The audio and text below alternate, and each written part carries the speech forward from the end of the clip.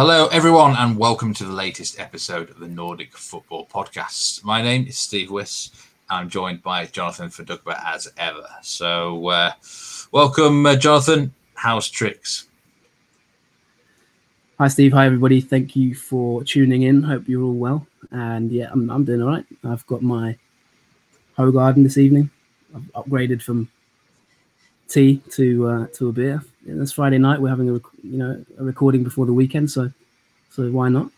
And yeah, glad everyone can join us. Good to hear. Good to hear. I'm doing quite well myself. Got a slight twinge of the back. Not really sure how I managed to injure myself there, but it doesn't bode well, does it, on the eve of a cricket match when I've got a back problem? But there you go. It's the way it goes, mate. But yeah, nerves. Pretty much nerves. I just hope it holds out for me during the day, during the match. But they don't call you the Marcus Rosen. They don't call you the Nicholas Bentner of the cricket field for nothing. And indeed, bow down to the Lord, as they say. But anyway, let's go on to footballing matters then. And it was actually a quieter week in Norway. Had a week off in the Eliteserien, but in Sweden, midweek rounds, and we've now played 10 fixtures in the Allsvenskan so far. I mean, how have you? First of all, let's have a brief rundown of some of those results. So, Jonathan, what caught your eye? Were there any real shocks out there? Were there any, anything really big that stood out? Yeah, since the last episode, we've had a couple more rounds. It seems to be like I said last time, it seems to be every 5 minutes you turn around and, you cross the road and there's an Allsvenskan game on. So plenty of football at the moment, which makes up for the long absence. I watched Malmo Hammarby from yesterday's games. That was a really interesting game. 3-0 to Malmo, and yeah, we'll talk about that in a second, I'm sure. But in general, it's been a mad season. I mean, it's unbelievably difficult to predict what's going to happen at times. You get teams 1 minute they beat, a big team. Sirius beat Norrköping, for example. Their unbeaten run is gone. You're getting teams doing really well 1 week and then getting absolutely smashed the next week. Mjällby, for example, we bigged them up last week on the show, didn't we? And this past week they got beaten 5-0 at home. So yeah, it is definitely a lot of entertainment, let's put it that way. Yeah, I looked at the Mjällby results and I thought, oh no, we've absolutely cursed them here, haven't we, by bigging them up? But yeah, I mean, there seems to be a lot of wild variations in scores. Shocks are plenty, throughout the season so far. Norrköping, like you said, they lost their unbeaten record, but they bounced back with a win against Varberg. They do have a 4-point lead at the top of the table. 23 points for Norrköping, 19 points for Malmo, 19 points for Elfsborg, who we are going to talk about for once in this episode. And then a gap to Häcken on 17. Down at the bottom, for those who are interested, Falkenberg, Kalmar on 7 points, Helsingborg on 8, Östersund on 9. So, I mean, one of the games that we are going to talk about in detail is Malmö Hammarby, Jonathan. And Hammarby were your pre-season tip to win the league. And at the minute, it's not going so well for them, is it? They're 11 points off the pace. They're struggling. And I do believe they were, I think you mentioned in a message to me the other night, they were a bit of a shambles in this game. So what went wrong? Yeah, I think it's the JF curse, or maybe a blessing, because I predicted Norrköping last season and now they're well top. So maybe it's skipping a year, my predictions. But like I said in the season preview, my prediction was predicated on whether they signed Zlatan or not. I felt if they get Zlatan, they'll win the league. I don't see Zlatan anywhere at the moment. I think he played tonight for AC Milan. So, that's not happened. And, I think if you'd have asked me in that preseason show, I think I said it. If they don't sign Zlatan, then I don't think they'll probably win it. But, I don't think anybody can expect the sort of collapse that we've witnessed from Hammarby this season. It's quite incredible, to be honest. A few reasons for it, yes.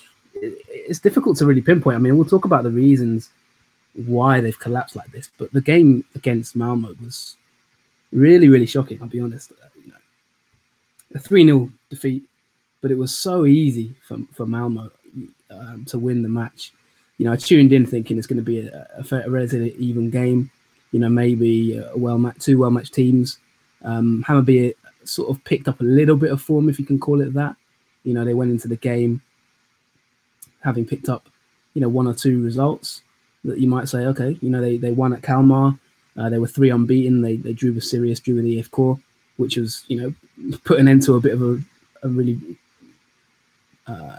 poor run where they'd lost 3 out of their last 4 games before that.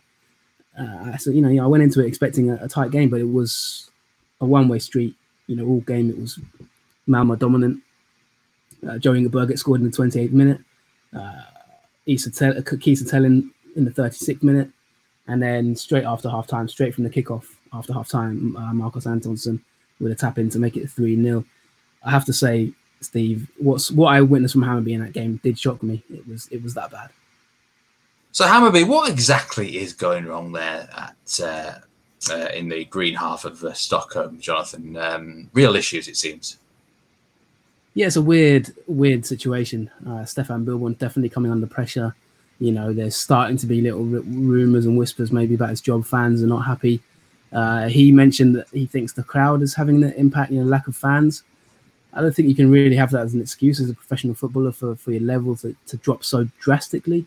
But, you know, it could be it's certainly plausible in terms of a factor.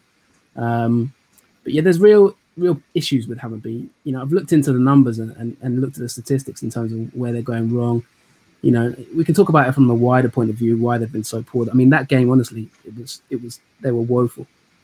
It was a matter of time before Malmö scored. You could see it coming. They had so many chances. But I'll just look at, you know, firstly, I'll just look at the statistics. Hammarby last season had an XG in total in 2019 of 1.74. You know, they remember this was a team who scored so many goals. They broke the Allsvenskan record for a 30-game season in terms of goals scored. They were flying, they were attacking, they were exciting to watch. They were battering teams left, right, and centre. You know, 1.74 XG, and their expected goals against was 1.25. Now that's not too bad. You know, over one goal a game. That was the area that cost them the title in the end. You know, their defence wasn't good enough to win the league. They narrowly missed out, but that was the area they wanted to. You know, you want to keep your XG lower and keep that XG and just reduce the XG against. This season so far, Steve, in 2020, the XG is 1.19. So a massive dip from 1.74, and their expected goals against is 1.59. So it's gone up, way up. So, you know, their expected goals is way down, expected goals against way up. That's one factor. You've then got individual players. You know, that one of the things I noticed in that game, Steve, that really shocked me was how poor the players were. Ducking out of 50-50s, the midfield was embarrassing. You know, and this is a team that wasn't too bad. I saw them at the start of the season against Östersunds. You know, they played quite well. But since then, they've been alarming in their sort of just general kind of lack of impetus. You know, some of the challenges they pulled out. If you watch that, anyone who saw that game will know. There were areas of play where they literally just gave the ball away in the centre of midfield, and it was actually embarrassing to watch at times. It was kind of exemplified by Muamer Tankovic. Now Tankovic is, you know, a top player, and he's out of contract in about 3 or 4 days' time. His contract expires end of July. You know, he was a talisman last season. So many rumours about him going to Serie A and that kind of thing.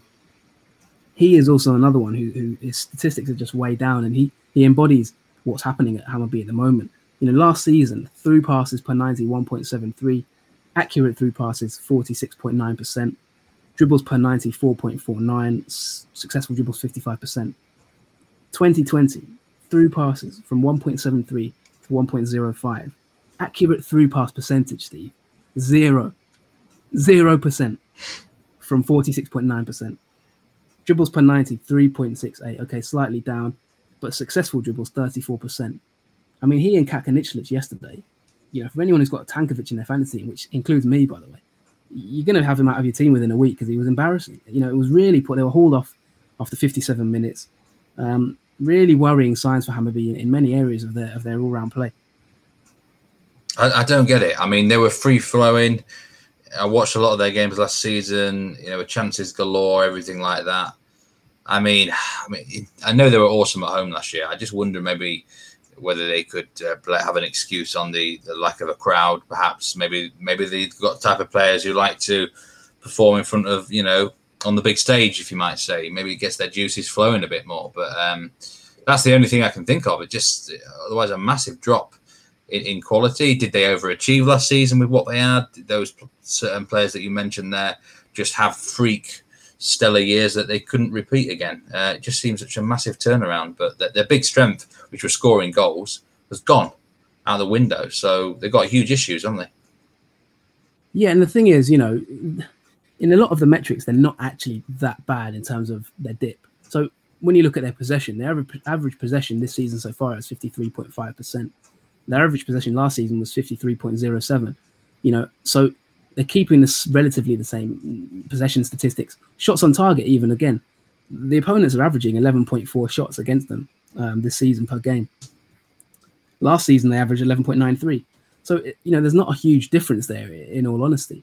Hammarby last season, 13.73 shots on average. This season, 11.2. So there's a dip, but it's not, it's not a huge dip. But one area they're massively, really struggling in is I think Nikola Djurdjic, losing him was a massive blow. They've really declined in terms of their percentage of shots on target. It's down to, it was 38.4% last season. It's down to 27%. Paulinho, he really hasn't, there was a big fuss about him joining from Häcken. Häcken fans at the moment are kind of chuckling to themselves because they've not really missed him, and he's not really got going at Hammarby yet. They're not getting those goals that they need. Ludvigsson's looked quite lively up front. He's trying his best, but he's flanked by players who aren't really getting those shots on target. He's flanked by players who aren't just making those hard yards, making those through passes, as I've just mentioned with Tankovic.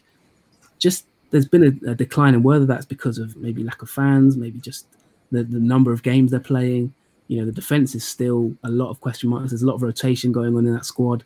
Maybe I don't know if it's the 5 substitutes is affecting them a little bit, but yeah, they're really, really struggling at the moment, Hammarby, and it doesn't look like getting really any better for them, to be honest. They've lost 3-0 at Häcken, 3-0 at Malmo, 2-1 at Mjällby, 2-0 at home to AOK.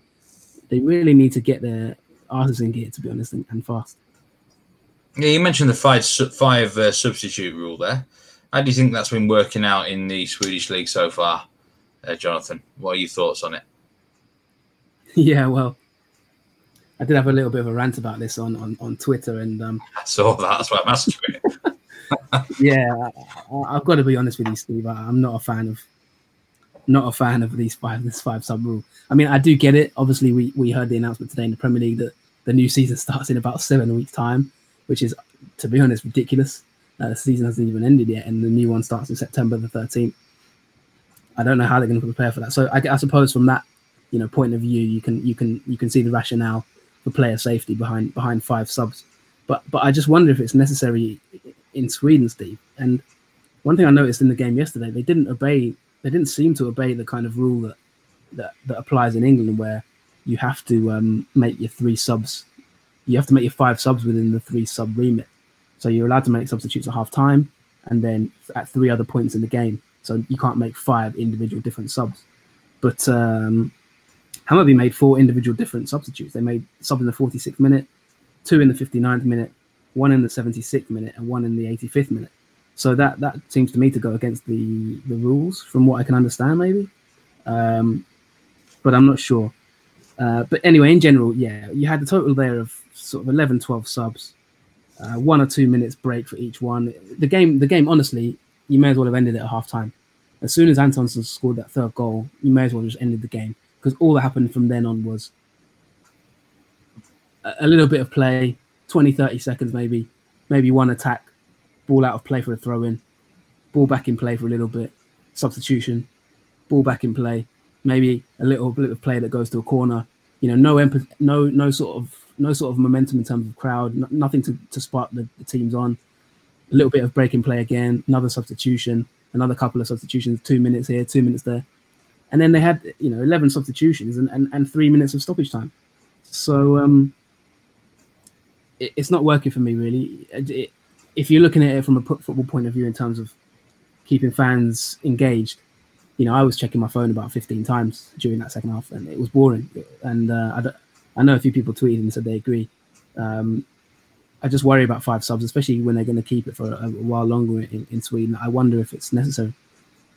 The problem with added on time at the end, it's very variable. Like I've been watching a bit of MLS action recently, and there was one match where there was about 10 minutes clearly needed to be added on at the end of a match, and only +4 got added. And yet there was another match where clearly it wasn't not that much was needed to be added on. They added like 8 on. So I think it's just, this will always be a problem until actually an official clock is added for game stops. Then this will always happen. So yeah, but surely you can just stop the clock and just continue. Exactly. 3 minutes is just stupidity. There's 11 substitutes. You don't have to be a genius to figure that one out. And what it does is like it just kills the momentum. There was no desire for Malmo to really score, except they brought on a really good sub we're going to talk about in a minute. Hammarby were just happy to take the 3-0. I mean, Malmo could have scored 7 or 8, to be honest. They still had a lot of chances, but the game was just sort of petering out to nothingness, and just the amount of subs just killed. Anytime there was any bit of momentum, it's just subs, and I didn't like it. I mean, one thing I like about Allsvenskan, actually, a fairly interesting statistic, is the CIES Observatory has produced evidence in past seasons to show that Allsvenskan actually has the highest amount of game time in play statistics in Europe's around Europe. So in general, Sweden is quite good for ball in play time, best in Europe. But this season, and it's a theme as well in other leagues. But I think in Sweden, it's just the games are sort of petering out to dull spectacles in second half. I've found. Who does he think it suits more, the 5 sub rule? Because there's a case for, if you've got a big bench like Man City or something, then obviously it helps have extra quality. But at the same time, these smaller clubs that we've got tactics, pressing and stuff, maybe it helps them as well to bring on fresh legs more. So what's your thoughts on that?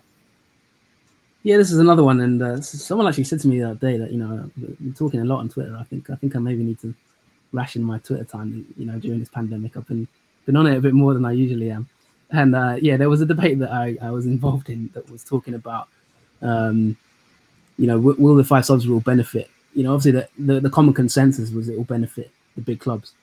I can see the rationale behind that, and obviously that's true to a certain extent, but I don't subscribe to the idea that it's sort of like a big club kind of conspiracy to help the big clubs, because I think if you're a small club, you can take advantage of it. And I think creative teams will find ways that, as the longer the rule is in place, creative coaches, I think, will find ways to use that to their advantage at smaller clubs. I was thinking of, imagine 5 subs in the Tony Pulis era, Steve. Yeah. You'd probably have 5 different throw-in takers coming on. Yeah. Like you'd have Rory Delap and 2 of his mates.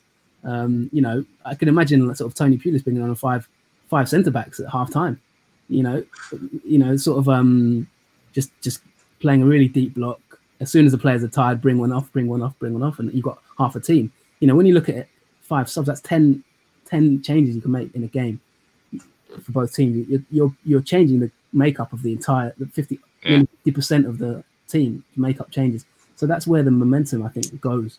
But I don't think it necessarily suits the big clubs. I think I was being a little bit provocative on Twitter. I think obviously the big clubs have an advantage, but I don't think it strictly benefits big clubs. I think small clubs can find ways around that, wasting time. Like I said, that game, it petered out because there was just no desire. If you're a big team and you want to play attacking football, if a smaller team has the ability with 5 subs to break up the play even more, change things, have fresher players who can defend. So I think there are ways to exploit that rule for smaller clubs, and I think the smart clubs will do that. I think there's probably less fear to get yellow cards as well, isn't there? You get a yellow card, you can take them off, no problem at all. Back to, Malmo quickly before we. We're going to talk about Malmo a bit more in general, in depth now. Actually, the 3 wins in a row now. They're looking like the most likely title challenger to Norrköping. Are they starting to show their credentials again? Yeah, I was impressed with what I saw from Malmo, to be honest.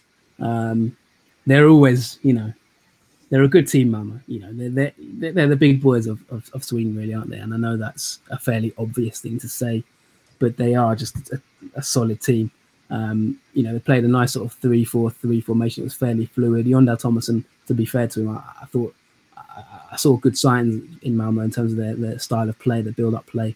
They've got really good players, haven't they? Like Anders Christiansen and Keita Tellin, I think is too good for Allsvenskan, in my opinion. I think he's a really good striker. He'll get a lot of goals. He scored a really, really good goal. He was sort of clean through and just sort of buried it. One of those players who can just finish chances. Some players in that situation, they snatch at it, but he just took it calmly. They've got good players. So, they're not looking too bad. 16 goals scored, 9 conceded. That's decent in terms of their metrics, for and against. They're sort of closing in on Northrop now. It's a 4-point gap. And of course, of all the teams, I would expect them to be a challenger for sure. Now, we've got a player in focus on this episode, and it is a Malmo player you're going to talk about. So take it away from here, Jonathan. Who is the player that we're going to be dissecting in this podcast today? Yeah, well, it's a long time since we've done one of these, isn't it? And unfortunately, one of the ones we did back in the early. Whenever I think of team in focus, I always think of Kingsley Sarfo, but shouldn't really laugh because he ended up in prison. So, I always think about how we bigged him up, and then you get stories of like players he predicted to do well, isn't it? And that was certainly one that didn't go well. But that was for off-field reasons, and like I say, probably not really funny. But yeah, we haven't done it for a while. This player that I wanted to talk about is a player that just came to my attention during that Malmo and Hammarby game. So we're going to look at a player called Amin Sarr at Malmo. He's our player in focus this week, Steve. Oh, let's hope he's not such a bad boy as Babacar Sarr was over in Molde there. But Amin Sarr, then, he's a young lad, 19-year-old. What can you tell us about him? Because he certainly hasn't made many competitive appearances, has he?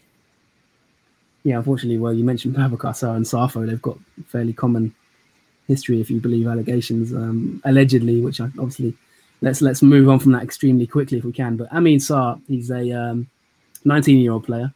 Malmo, he's only just broken through. He's literally played about four games in Allsvenskan for them off the bench, so hasn't even started a game for them yet. But you know what it's like, Steve. You don't even get a chance to sort of have a breather in this league before you link to bigger clubs. So you can imagine that already there'll be people maybe starting to look. I've noticed this season, and I'm sure you have too, there's a lot more interest, isn't there, at the moment on sort of Sweden, Norway, Scandinavia in general, from clubs around Europe starting to look out for the next Haaland or the next Niga and players like that, becoming a really attractive destination.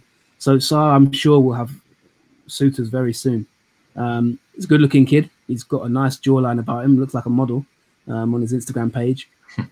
Really quick player. So what I liked about him in that game is he came off the bench, and as I mentioned to you, it was a drab sort of second half. I was sitting there bored thinking, this is just a useless waste of time. Why don't they just end the game? But Sarr came on and added a little bit about it. Came on, he was running at defenders. He's a forward, but he's been deployed on the right wing by Thomason so far since he's in the games he's appeared. Made his debut last season against Ostersunds, I believe. Mainly appearances from the bench, like I say, but really good 1v1 dribbling potential. He's made 8 dribbles with a 75% success rate off the bench. Really just running at players, and some of the chances he created yesterday were brilliant. I mean, he's made 2.57 shot assists per 90 at the moment on his average, although he's only played I think a full 90 in total. But 2.57 shot assists and 75% success rate on 8 dribbles is really quite encouraging. And Marcos Antonsson owes him his wages, in my opinion, for yesterday's game, because he laid it on a plate for him at least once or twice. There was one run he made, Sarr, where he beat about 4 men down the wing, like really exciting, edge of your seat type stuff. Laid it across, and it's a simple tap in, and Antonsson smashed it about 15 yards over the bar. It was an awful miss. But you know what it's like, Steve. You see these players quite early, and before you know it, they're off. So I just wanted to highlight him because he looks a decent player, and there's a lot of talk about this player this week. Yeah, I'm sure a lot of Belgian clubs are on alert already, and although maybe in this sort of Corona era, they're going to face a bit more competition for these Scandinavian talents that go through. But I'm sure someone like Ghent, whoever else, will be highly interested. So he sounds like a really interesting player. Relatively reasonably tall as well in terms of physical attributes. Can you see him realistically? Just say he was to be staying at Malmo, the whole season. Can you see him getting quite a lot of minutes, or will it be just sort of bench appearances? What I like about him is, I'm going to be totally honest with you, Steve, and Malmo fans might not like me for saying this, but Malmo are one of those teams that when I watch them, they're very, very good, but they're very, very functional. And I felt that for a few years under Uwe Rosler, for example, and even going back to previous managers. They're a team that I don't tend to, if there's a full schedule of games, I don't tend to choose Malmo if I had to choose a team to watch. I think there's been better teams have played better football than them in the last few years. Although they're always up there, they're a good side, but they don't really excite me. Sarr is a player I think that could potentially excite the fans. I think they've lacked that a bit in recent seasons. They've got players who are okay, but they don't get you excited when you go to a game. They're not like the Zlatan. They're not like an Alexander Isak. They're not a sort of there's been so many players, Negrin. There's been so many players in the last 2-3 years where you tune in to watch those players. Malmo are a bit more functional. They're going to win sort of 2-3-0 maybe, and sometimes you get that feeling that there's not a lot really to gain from watching. Even tactically, they're not that. They haven't under Rosler. I didn't think they were that innovative. Not really doing anything new. But Sarr, what I like about him is he just looks really fresh. He joined as a 16-year-old. He's running at players. He won a penalty against Kalmar. Kiesa Tellin actually missed the penalty. It would have been his hat trick. Last minute, he drew a foul. Just someone who gets you off his seat, like I've said. It's just really refreshing to see that, and lovely to see it really. Another thing I like about him, he's done really well in the under-19 Allsvenskan. 13 goals in 19 games. But what I like about him is he's quite confident. He came out and said already that there's been a lot of press about him in this week. Now that he's come through, he said he's always dreamed of playing for Malmo, and one of the things he said was he wants to be the best player in the world. Now I don't know where you sit on that fence, Steve, in terms of arrogance versus confidence, but I like a player who comes out and has high ambitions. I know it's probably a bit too early to say that, but I do like players who come out and are confident enough to say things like that. Let's see if he can back it up. Obviously, he's got a long way to go to even get in Malmo's team, let alone be the best player in the world. But I don't mind that. I quite like a little bit of I like someone setting a clear goal in their mind and being confident enough to say it. I think that's quite refreshing for me. And just all round, what I like. That's what I like about him. He seems like he's got some ambition about him. I like that as well. Dare to dream. Why not? Why not? What's the point in life if you're not aiming high like that? I think there's a stage when you got to be realistic, but at that age, why not? So fair play to him. And he said he wants to, he wants to be the best player in the world. I'd like to play in the Premier League, in the La Liga. I want to be in the top competitions, Champions League. And like you say, if someone said to you, what are your ambitions as a player? You often get players who play it down, don't they? Or they've had media training and they say, well, I'd like to get in the first team and go from there. Game at a time, Boring, like boring kind of paint by numbers reaction. I like players who say something a little bit different, have a bit of confidence in himself. Let's see if he can back it up, But he's made a really good start with his first few appearances. Looks really lively. Definitely one to watch. Yeah, I just want to make sure we got the 3 points. That's what matters the most. Forget about me and my future. Do it, 3 points for the fans. That's the typical sort of response you get, isn't it? It really is. I think you've been practicing that on FM, haven't you, Steve? But post-match press conference. Oh man, what was I going to say? Yeah, there's always one team. You go back to Malmo, and you say, if there was a choice of games, you probably wouldn't watch them. There's always one team, isn't there? I mean, for me, for about the last 3 or 4 seasons, it was always Lillestrøm. I'm like, I don't want to watch them because there's nothing. This year, unfortunately, it looks like Sarpsborg have kind of taken over that mantle because Mikael Starr is quite boring with his tactics. So there's always one team, though, isn't there, like that? And you're like, yeah, I'm not bothered about you. You're not bad. They're functional. It's a great word. Very functional. But don't get the juices flowing, do they? Definitely not under Rosler. But anyway, Amin Sarr, a player to very much look out for there at Malmo. And, we're going to move on to our final Allsvenskan topic. Now, anything else you've got to say about Sarr before we move on? No, that's it. I like what I see. It's too early to really project where he's going to go.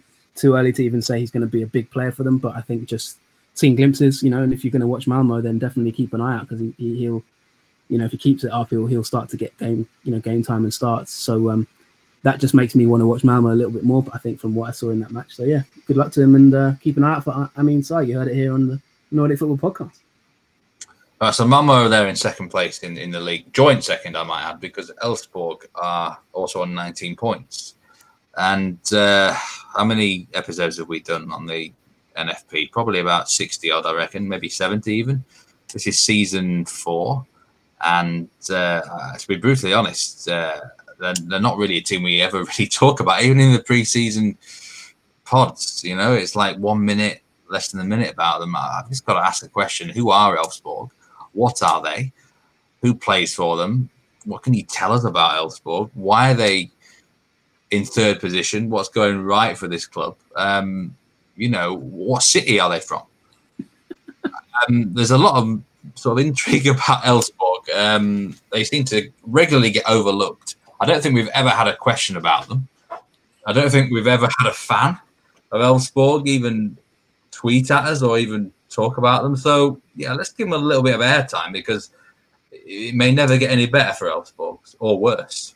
So take it away, Jonathan. The mystery of Elfsborg, yeah. What can we say about them? I mean, you're right there, Steve. To be honest, I've actually tried to not talk about them probably for about a good 3 years. You know, they've always just gone under the radar, like you've said. You're spot on there with your introduction. A team we've never really talked about, never had questions, like you say. They're doing really well. They beat Mount Mjällby 5-0 away. I tried to ignore them in recent weeks. They made a really good start. They've had some games where, you know, they've looked good. They've beaten teams. They've scored 14 goals, conceded 11, 5 wins, 4 draws, 1 defeat. Lost 6-0 against Häcken, by the way, just about a week ago. So they've gone from 6-0 defeat to a 5-0 win. They beat Djurgården though as well, beat Malmo, beat IFK away. So yeah, quite a weird team. But no, to be fair to them, they're looking okay at the moment. An interesting statistic regarding them, Steve. I mean, one of the reasons we never ever talked about them. Okay, 2017 expected goals 1.5 average, expected goals against 1.8. 2018 1.2 expected goals per game, 1.59 against. So expected to concede more than they conceded more than they were expected to score. 2019 1.47 expected goals. 1.3 expected goals, 1.58 expected goals against. So kind of again the balance is against them. This season finally they've started to change that ratio. They're starting to get the balance right a little bit. 1.4 goals per match, 1.1 conceded. The XG is still against them, to be honest, 1.19 and 1.4 against. So that balance still hasn't worked out. But goals-wise, at least they're scoring more than they're conceding, which is a good thing. Not a team that has a lot of possession, 46% average. But one thing about them, I'll give them credit. They've got some decent players. You know, there's a few players that I do like on their team. I think their recruitment's been quite decent. I think, Elfsborg are one of those teams who have just gradually, solidly built over the last 2-3 years. And I was quite critical of their manager Jimmy Tellin in the past. I've kind of said I'm not a massive fan of him, if I'm honest, at times. He got relegated with Jönköping. That was probably the last time we really talked about him. Do you remember back in the day, Jönköping? Yeah. Before they went down, he then got the Elfsborg job, which I felt he was maybe not lucky to get, but he was tagged as a really sort of highly rated young coach type thing. And I felt that maybe at Elfsborg he didn't really make the most of it, but credit to him, he's been given the chance. I think there were situations where he might have maybe, with a bit more pressure at a bigger club, he may have been under pressure for his job, but that continuity I think has just allowed them to start building, and now they're starting to sort of bear the fruits of that, to be honest. Well said. There's some very good analysis there on Elfsborg, and I can't remember this city myself. I have a look before, but maybe there's a bit of intrigue there. Maybe I should start a Football Manager save with Elfsborg one time. Got me here, Jonathan. But I mean, who would you say the best 2 players have been this season? Yeah, I mean they're actually not too. They consider the big derby to be IFK Göteborg, so they're not too far from where I used to live. So they're from a region called Boras. I don't know if I pronounced that correctly, but yeah, it's really not far from Göteborg. So Häcken, IFK are kind of like teams I'd consider rivals. They play in yellow and black as well, just like Beck or Häcken. So there's a bit to like about Elfsborg. To be fair, they've got a proud history about them. they've got sort of decent fans. They've not got a bad history, like I say. So they're not a bad team. It's just we never really focused on them in terms of they won the league in 2012 as well, by the way. So in terms of history, they're not a bad club. We've kind of overlooked them just because it's been a bit of a boring era for them in the last 3-4 years. They haven't really done much. They've been lower mid-table, that kind of thing. Players that I like at the moment, I think there's a few that I've flagged in the past. I like Moroki and Dione. He's a young player who's coming through, striker. I think one of their main players this season and the one that a lot of people talk about is Jesper Karlsson. He's quite highly rated. I think Manchester United looked at him around 2017, 2018. There was a lot of talk about Manchester United being in from it. I don't think he's United quality, if I'm honest, but I could see at the time there was a lot of rumours. I think the best players this season, I think they've been based, if I'm honest, my personal feeling is they've been based a lot on the collective. So sometimes they're terrible and sometimes they're good. I like Holst. I think, Danish player. I think he's a decent defender, and in getting some games I've seen, he's been quite good. Fredrik Holst, right back, gets forward. He can pass it, he can cross it. He's having a decent season, and back end of last season as well. I quite liked him. One I considered for my fantasy team, in fact, and you may want to consider it if you think that they're going to, if they're going to avoid any more 6-0s anyway.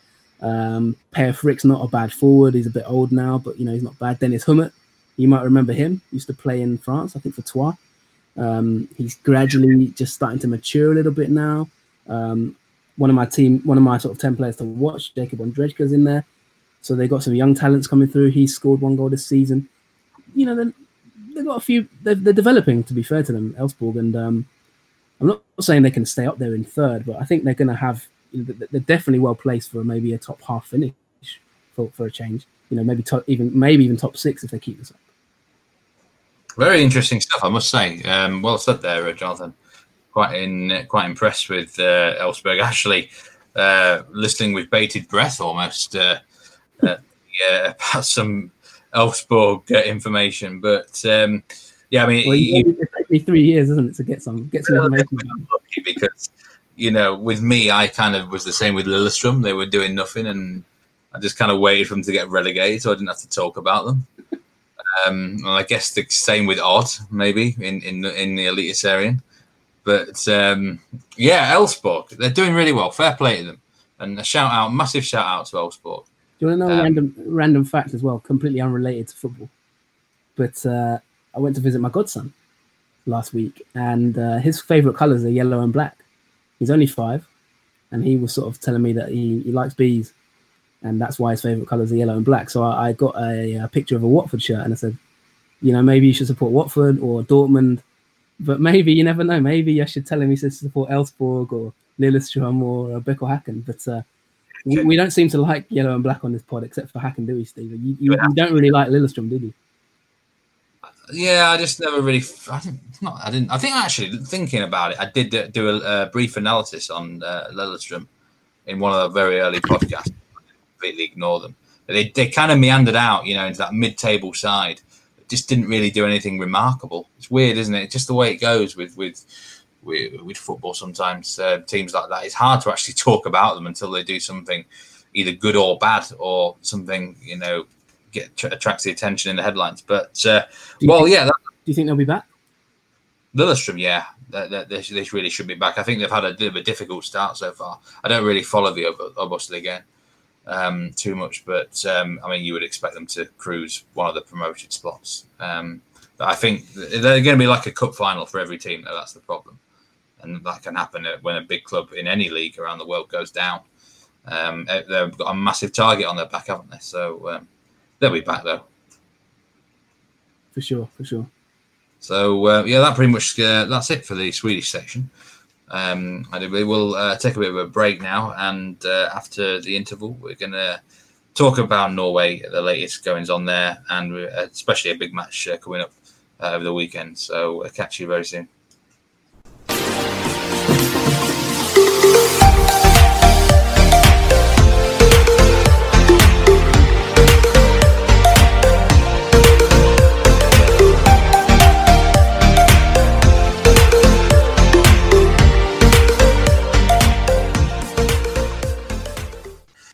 Hello, everybody, and welcome back to part 2 of the Nordic Football Podcast for another week.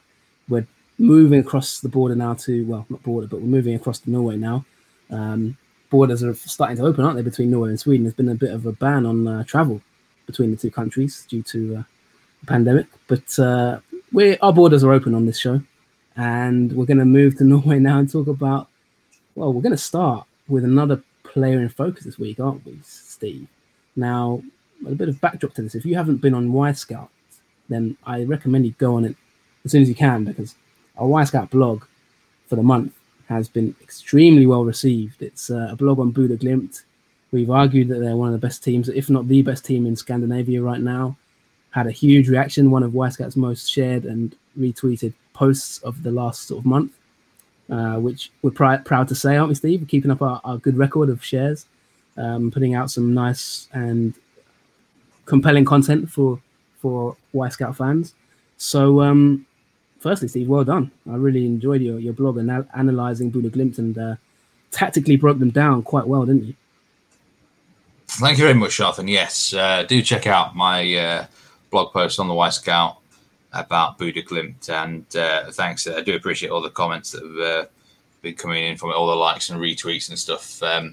Obviously, it's been something that's been in the pipeline for a while. I knew there was going to be a lot of interest in them after the start of the season they had. And in the build-up to it, I was sort of researching a lot of players. I expected there'd be a lot of focus on the likes of Jens Petter Hauge, Kasper Junker, who've been doing really well, Junker especially, scoring a lot of goals. But it kind of surprised me a little bit when I was looking through the statistics in the league, how dominant Philip Zinkernagel has been for them. And he's going to be the player in focus here. And for anyone who has read the blog, then it will be kind of similar to what I wrote about him on there. But Zinkernagel has been an absolute beast. It's astonishing how strong he's been. He's playing on that in the 4-3-3 Bodø Glimt formation. He plays on that right hand side. And there's no real set role, I wouldn't say, for him. You can't call him a conventional winger. You can't really call him an inside forward. At the same time, sometimes he's almost in a striker position, but that's the area of the field he's roaming in, and he's been causing havoc. He leads the league in so many statistics. Highest expected assist, for example, 3.78. He's had the most shots in the league, second best shots on target as well. So it's not like he's just been shooting randomly. These shots are quality shots that are getting on target, and nearly half of those on target, which is sick, really. But at the same time, he's not just shooting; he's crossing brilliantly. He's had the second most crosses in the league. I think the highest is Mikael Desler, by the way, right back at Haugesund. But they're very accurate crosses too, 51%. So again, quality and quantity. I mean, that's incredible, isn't it, really? In addition to that, he's had more dribbles than anyone in the Eliteserien. I mean, listeners who've never heard of this guy or never seen him must think he's like some sort of superstar, right? I mean, and that's the level he's been playing at, Zinkernagel. It's quite astonishing. Key passes, he's had more than double the amount of key passes than anyone else in the league. I mean, he's just ripping up the statistics in the Eliteserien. There's a few others as well that I haven't even mentioned there. He has scored 7 goals. He's had 6 assists. But I think what's happened with this player, last year he was pretty good, right? He was strong. He was a regular in most people's fantasy teams. I think what's happened during the winter, somehow he's moved to another level due to perhaps, the coaches have upped his game. He himself is probably in a better mental state. He's got more confidence, but he seems to have taken it to another level. And I think he almost goes under the radar, as ridiculous as that might sound. Everyone kind of knows he does so well, but maybe like players like Jens Petter Hauge take more of the headlines, So I think he's a bit underrated. Yeah, really good. And I'm just going to read a short quote from your blog. I'm going to quote it directly here. Now, there is almost a poetic simplicity to the Bodø Glimt system. One of the main contributing factors towards their success in the last 18 months has been an ability to keep a strong and consistent 11 in which everyone knows their exact role. Players are scouted, recruited, or coached from within to fill each role and position. Glimt effectively use a 4-3-3 formation, employing a left wing back with a quite attacking mindset and a right back who is more conventional. Now, I have to say, Steve, this blog was I was really impressed with it. And, you've got a lot of graphs there, a lot of sort of statistics to back up your perspectives, a lot of evidence there in terms of their average possession, 65%. A lot of sort of tactical breakdowns, average player positions. Really, really impressive blog, I have to say. In terms of Zinchenko, I mean, looking at his background and his career history, he's kind of potted around Denmark and Danish football, hasn't he? He's a 25-year-old sort of Danish player. Not really been a high-profile career, with all due respect to him to a certain extent, given the numbers that he's getting now. Is there a reason behind this sudden? I mean, is it sudden? I mean, I know he's been quite good at Buda in general, but is there a sort of reason for this sudden explosion that he's putting together? What's your hypothesis on that, and how high is his ceiling? Is this just a nice run of form, or is this something that can potentially lead somewhere, to bigger and better things, maybe, with respect to Buda Glimt? Yeah, I was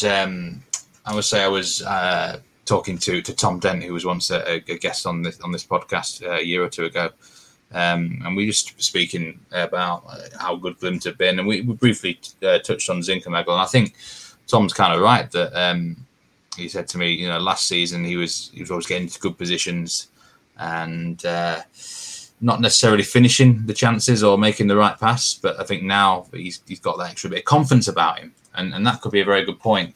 What Tom said there to me, and look, I think it's just one of them things. Sometimes players get better, don't they? I mean, last season, how many times did I say on the podcast, Buda Glimt playing fantastic football, they deserve to be up there in the table, but they're overachieving with the player squad that they've got at their disposal. And I think that was kind of a fair comment, but this season, you can't say that. Like, they're up there completely on merit, and there's a reason for that. And it's because they've got bloody good players, Jonathan. And it's a case of that coaching staff up there, right from top to bottom, the scouting departments, the manager, the coaches, the physios, whatever, are just doing a fantastic job getting the absolute maximum out of these guys. They're developing talent. I said they've stuck with that formation. Everyone knows what role they're doing, and they're buying players who are going to fit into those roles. I just simply think it's a fact of they have a lot of quality players now. And Zinchenko is a prime example of that. You're right. He's never perhaps been anything special in the past, but now he's playing at the minute an incredibly high level. Now, whether or not that will continue going forward, let's see. But fair play to him. It's just a simple fact of players can get better quite quickly sometimes, can't they? And surprise you all. 100%. Now, Buda Glimt were founded in 1916. Let's go back a little bit in the history books. They've been in existence for 104 years, and their highest league finish in their history is runner-up 4 times in 1977, 1993, 2003, and 2019 last season. Now, I don't want to start sounding like an Alan Partridge day-to-day show, just running through years, but you get a perspective there. 4 times runners-up. The last honours they won was the Norwegian Cup in 1993, a long time ago now. Steve, is this going to be the year that Buda Glimt win the title for the first time in their 104-year history? I mean, I actually hope so, personally. I'm not anti-Molde or anything. I really quite like what Molde have done on the field in the last couple of years. But both sides are very unlucky, by the way, because I think any other year, each side would absolutely romp to the title. It just happens to be we've got 2 very good sides at the moment. Actually, I think Norway itself is going to be represented in Europe, forthcoming by probably its best trio for quite some time. Really, it's going to be Buda Glimt, Molde, Rosenborg, and Viking, who could certainly hopefully improve by the time September rolls around. In that regard, it's going to be a good trio there, certainly represented. But I mean, I said before on the last podcast, I do worry that maybe the squad depth of Molde will be crucial over a 30-game period. But if Buda Glimt can keep this up, why not? I mean, at the time of recording, They're playing each other in just a couple of days' time. So obviously the result of that match is going to be big, and the two head-to-head matches could even determine the title. I just don't see either really dropping too many points at the moment. And then there's a case of what players come and go, I suppose, as well. There's more chance of Bodø/Glimt losing players than Molde as well.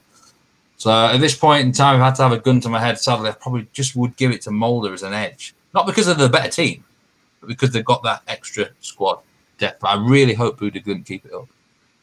Yeah, and if you haven't seen that Wyscout blog, then obviously check it out. Go and follow us on Twitter at Nordic Footpod. We've posted the links. Or follow at Just Football. We've posted the links there as well. Or follow our partners at Wyscout, who provide the data. And obviously, thank you to them, as always, for the partnership, which we enjoy. Now, just quickly on that before we move on, because we've got a few listener questions. We're going to come into the end of the show now. There's a big game coming up in Norway, which we'll talk about very briefly. But just before that, yeah, you mentioned Europe. And for those who might be interested, the draw for the Champions League first qualifying round will be done on the 9th of August, with the second round draw taking place on the 10th of August. So that will be coming soon. And European football expert Bert Cassis, who is he runs a website which kind of models UEFA's predictions and coefficients. He has said that there's a strong likelihood that there will be a Northern Europe group of seeded versus unseeded teams. And that will involve Molde with Djurgården, Celtic, Dundalk, Sudova Marijampol of Lithuania, and Konarski Nomads of Wales. So there is a potential there that Molde and Djurgården maybe could meet. So yeah, keep an eye out for that one. The draw will be coming soon. But yeah, European football, it looks like we're gradually gearing towards it coming back, even if it will be probably behind closed doors. Let's move on. Steve, you've done your player in focus there. Zinchenko, one to watch, 25 years old, and keep an eye out for him as the weeks go on. Another thing that you had some interesting perspectives on in the past week or so is Vålerenga, isn't it? You've got a theory about their expected goals, and I suppose the question that I want to ask you is, are they riding their luck somewhat up in third place? Yeah, I mean, they hired Dag Fagermo as their coach in the off-season. I kind of guessed they knew what they were going to get from him, and he's effective. He gets results. He doesn't mind how he gets results. He's certainly not like a part of the bus merchant by any means. But he's willing to get ugly if needs be. And I think that's what's happened in the last 2 or 3 games. I think I posted something on Twitter that their expected goals against the last 3 games against Mjøndalen, Haugesund and Kristiansund is something like 6.37 expected goals against, and they conceded no goals. And that kind of sums up a Fagermo side sometimes, doesn't it? They don't play that well, but they dig in, they're disciplined, they're organised, and somehow find a way to get results. They have been lucky in those games, like the Mjøndalen match, for example. I think the officiating was an absolute disgrace in that game. Mjøndalen had about 3 disallowed goals just for pure physical strength, out-muscling the opponents, which looked pretty legitimate to me. So I think Mjøndalen would feel very hard done by in that game. But so they were very lucky there. They had 10 men there for like an hour. The goalkeeper got sent off, so they dug in. Haugesund was a 0-0 game, really. It should have been 0-0, but they nicked it late. And then they somehow ground out a 0-0 at Kristiansund. So, look, that's the thing with Fagermo, isn't it? He's always up there. You can't underestimate that manager. He's not pretty or always. His teams can play good football on a good day. What he's really good at doing is when his sides are on their sort of B or C or even D game, they get points. Ronny Deila at Vålerenga, there's no way that side under Deila would have picked up any wins in those 3 games, in my opinion. They might not have got any points. And that's the difference that Fagermo does. But at the end of the day, sometimes these expected goals things do come back to bite you eventually, don't they? So watch out for them. They've been quite lucky in that sort of thing recently. So statistics will say that they can't keep it up, but he's getting the most out of that team in terms of points right now. Yeah, it sounds like Mjøndalen had more swipes at them than a Tinder profile, as you mentioned there. But at Mjøndalen, of course, we've had their manager on the show, and Vålerenga, we've had their youth coach, Jack Brazil, on the show. So as always, subscribe to the Nordic Football Podcast, and you can dig into the archives. Bodø/Glimt, we've had their sporting director. We've had quite a few guests, to be honest. So we've got a really nice back catalogue if you want to listen to some of the people involved at these clubs, to be fair. We're not going to preview the weekend's games in Norway just simply because this show is going to come out just before the games take place.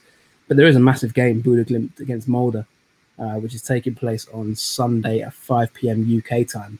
Not entirely sure if it will be on Eurosport, but if it is, it's definitely worth watching. And even if it's not, definitely worth watching the top two against each other.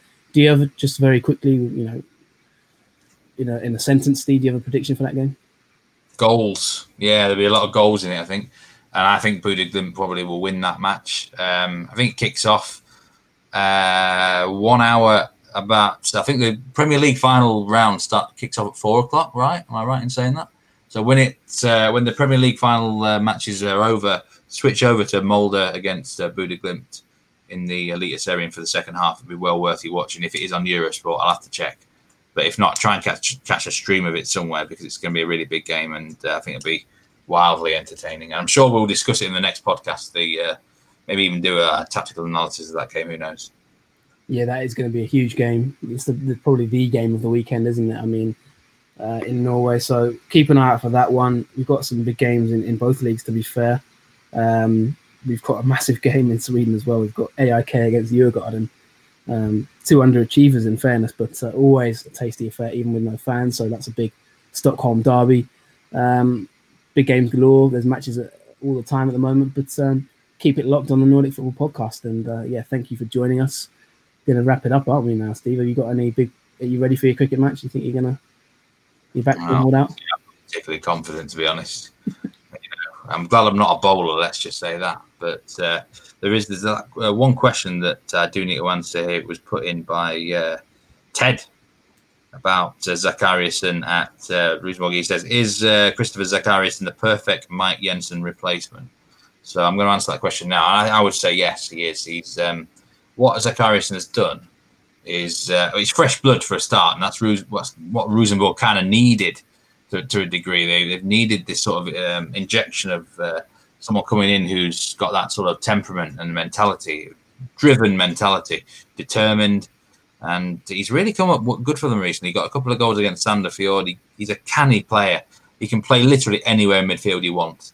Like you name a spot there, and he can fill it in. But especially good finding space and very intelligent. He's got a good finish on him if he needs be. I think I've talked in previous podcasts about how good he is in the air. In fact, I actually did a piece on him on the Wisecout blog last year, actually. I can dig that out somewhere. But he's actually surprisingly good in the air as well. Just a great player at finding, great positional player, actually, Zachariasen. And I think in terms of Mike Jensen was obviously a big driving force for Rosenborg. And I think Zachariasen can go a long way towards filling it. I like his mentality. He's come in there, and there's a few Rosenborg players the last couple of years who've kind of been a bit sulky. It hasn't really worked out, but he's knuckled down. He's got his head down, and I think he's been their best player this season, really. I think few would argue against that. And he's the type of player recruited from within the Eliteserien, by the way. And that is, Rosenborg have had good success recruiting guys from within the league. Like Berger Melling is another good example of that.